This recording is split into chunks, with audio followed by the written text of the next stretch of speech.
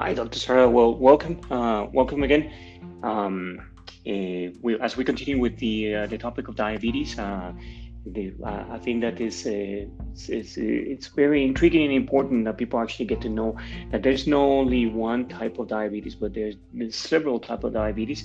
And why don't we talk about type one, and we can also talk about other things that diabetes actually is as as an illness that is very important in our days.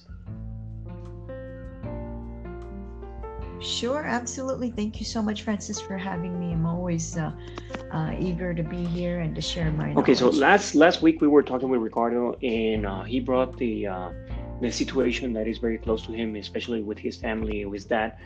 Um, Me personally, I also had a case where my grandmother eventually had diabetes at the end of his life, her life. I'm sorry, and and I'm assuming from what I learned from you from last week that was actually type two, but I was actually wondering what is type one then? Good question. So, the type 1 diabetes is when the pancreas isn't producing the insulin required to utilize the food that we're taking in, and that eventually becomes glucose in the blood. There isn't enough insulin being produced by the pancreas in order for our cells to literally uptake and take in the glucose for normal metabolism. And uh, and so it can be one of two things with type 1, that there isn't enough insulin being produced, but there is some, or just that there's so much damage for whatever reason. The antibodies, type 1 is an autoimmune disease, so there are antibodies being produced that attack the islet cells in the pancreas to keep the cells from producing insulin normally. So that's the type 1. And I'll just reiterate what type 2 is. So type 2 usually occurs later in life, and that is when the pancreas is indeed producing enough insulin, but for whatever reason, the peripheral cells, or just the cells of the body, are not responding to the insulin that's there. And so that is the difference between type 1 and type Oh, 2 okay, interesting. diabetes.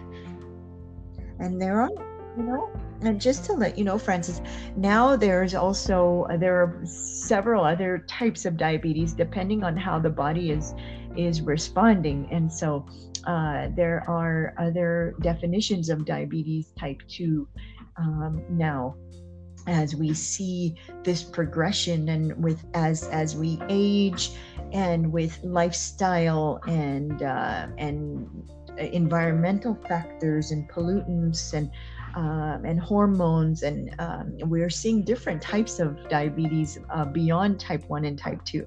So it's quite interesting, along with the gestational diabetes that occurs in some women with pregnancy. So, and I can expand more Yeah, on that no, if you and like. I was actually going to tell you over the weekend we were actually watching with my wife a documentary. We like to always keep ourselves up to date with different things, and people were talking about how wheat or wet they call it because there was a British person there um, was saying that the transformation that we actually have done to wheat in order to make it grow faster and stronger against many of the pesticides or the pesticides that are in the farms, as also altering our bodies and provoking basically diabetes.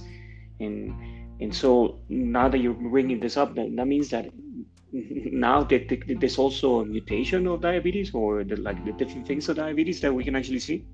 Mm.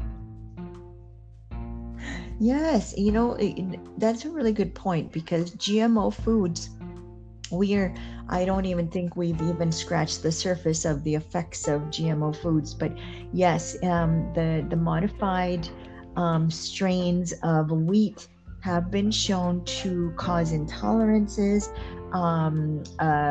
differing insulin responses, which can result in diabetes, and so on and so forth. And it's not just wheat; it's dairy, it's It can be dairy, it can be other, even vegetables and other genetically modified foods that we don't even realize that there is this connection. However, it's happening and our bodies are Yeah, I have a friend of responding. mine who is actually an orthodontist. He lives in Florida, and we had a conversation talking about food and how the relationship with diabetes is. And we had a conversation with him once. He was actually telling me, he's like, "Have you seen the strawberries that they sell you at the supermarkets, especially in the U.S.? I mean, they're round and kind of like glowing in red, and they're perfect. And if you see them, most of them are the same. So it's kind of like a photocopy of that. That's the same seed actually doing that, and." And we know that like a strawberry, like the organic one is very little and sometimes actually has a different variations of reds and in between one and the other. So it's and it, kind of like the question is, what's the natural food that we can eat in order to prevent that diabetes? Yes, you know what? So true. You really described it very well. How and there's it's these perfect foods that appear perfect, but we don't know what's going on beyond beneath the surface, right? But yes, I think that what you stated in terms of organic versus conventional, and then non-GMO versus GMO, and just looking for these reliable. They have to be reliable, sustainable sources. It does tend to be a little bit more expensive um, to eat this way. However, in the long run, it's like a health insurance to prevent diabetes and other conditions that result from our environment and the certain foods that we eat, and also the natural healthy aging process. And so we want to prevent aging by using antioxidants, eating the right foods, omega 3s and the right oils, and so on and so forth. So this is a part of it. This is a part of the big picture. So the Absolutely. type one being maybe one, is it hereditary or is something that appears in life because of the things that we were talking, or does it have other things? Or why is it that it appears in our bodies? Yes. So there are a couple of theories. Well, for sure, there can be a hereditary factor, genetic component, definitely.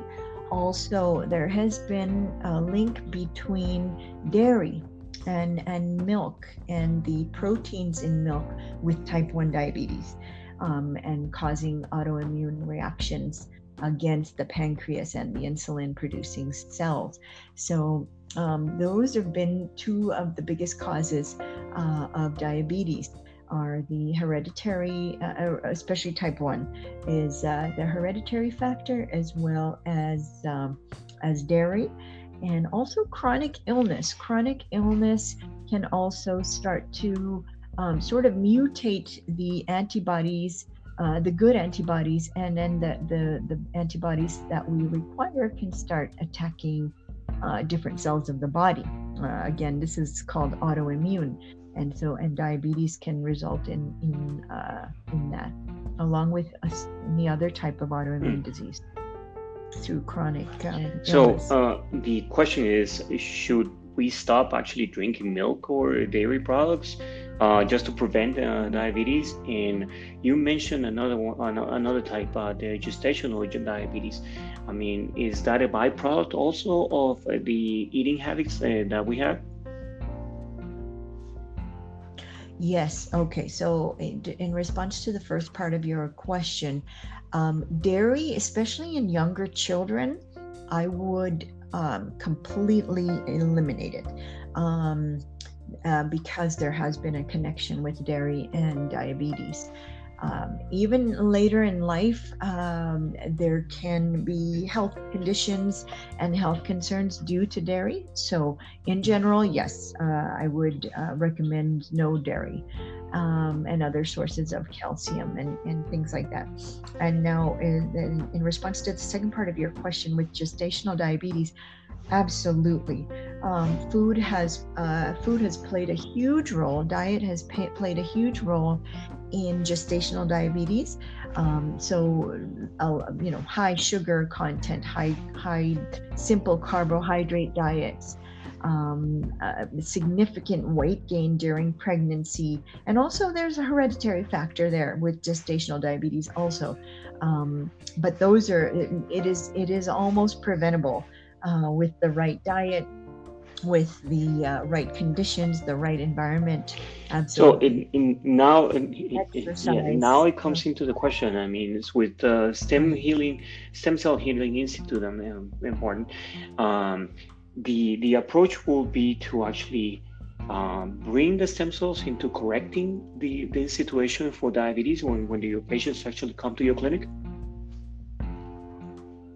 Yes, absolutely. The goal is to infuse the stem cells into the blood and to the pancreas in order to, in the type 1 diabetes, that means that we are looking to literally regenerate and fix the damage to the pancreas. Okay, number one.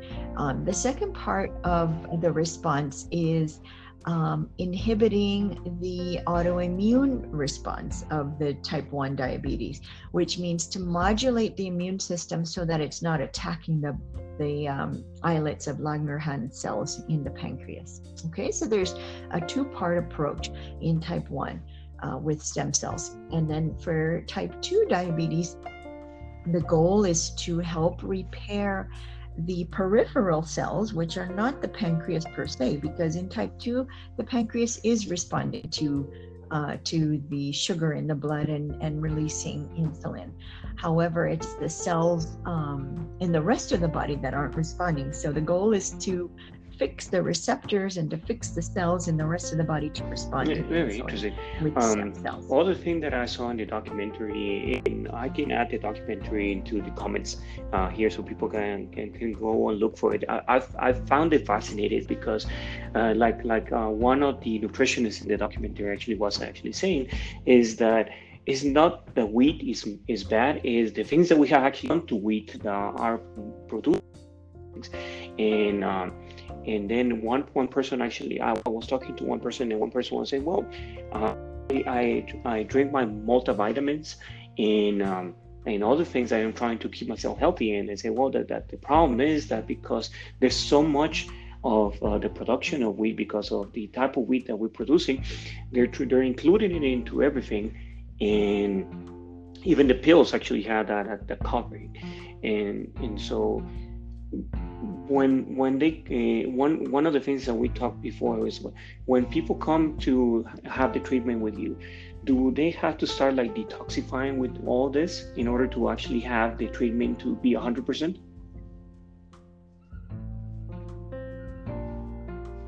Yes, Francis, that's please thank you for bringing that up.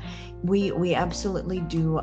We start a regimen of somewhat changing the environment of the body. Okay, it's nothing harsh, nothing unsustainable. So we start with a pre-treatment protocol of starting the detox process, taking certain supplements that we know help with that process and also help with fortifying the stem cells and the body itself.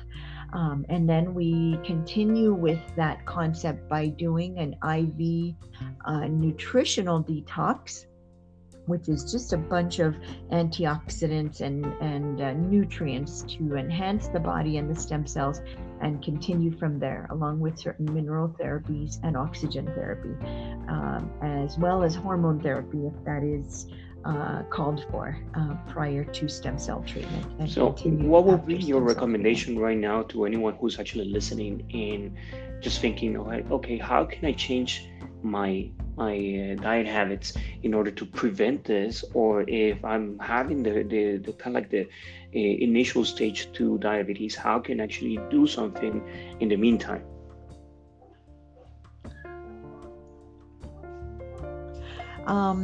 I think number one, the place to begin is to look at what we're eating. how can they sustainably modify it in terms of not going on a diet, but more of a lifestyle change. As we hear about that. So maybe adding a little more activity, maybe cutting back on sugars and simple carbohydrates and adding more vegetables and just keeping it sustainable without doing anything too harsh or unsustainable that won't be able to be maintained in the long run. That is the key, is not to think of it as a diet, but to think of it as enjoying life, making some changes, but still enjoying the foods that still eating the foods that you enjoy. And I always talk to my patients about an 80-20 rule. 80% of the time you're doing things more cleanly, as I like to say, and maybe 20% of the time you're enjoying the foods that you like, but not necessarily are the most healthiest. But if you pretty much follow that 80-20 rule with the drinking enough water and doing some sort of activity every day, and meditation and keeping that healthy balance, you're pretty much good to go with that. It's a good Great, place to Dr. start. Sarah. Well, we have so many to learn still, and I think that this is also a topic for another chapter in our podcast, in a weekly podcast. But thank you so much. Every day is a learning process, and anyone who's actually want to know more, just to give a heads up, I know that you're starting a healthy line of foods. I just want to also throw it there, and so people that are interested in actually getting more healthier, eating more healthier, I mean, they will soon be able to actually get some of your line of foods, right?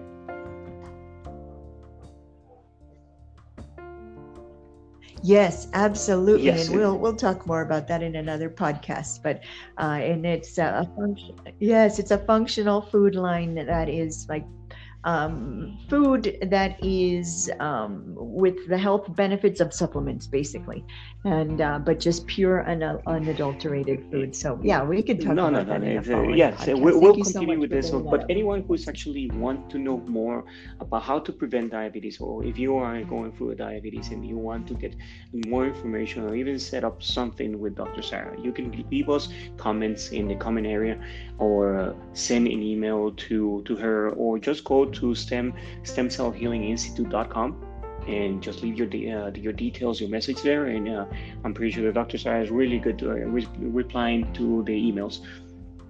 So, thank you, Dr. Sarah, again. So wonderful to talk to you, and we're looking forward for the next podcast.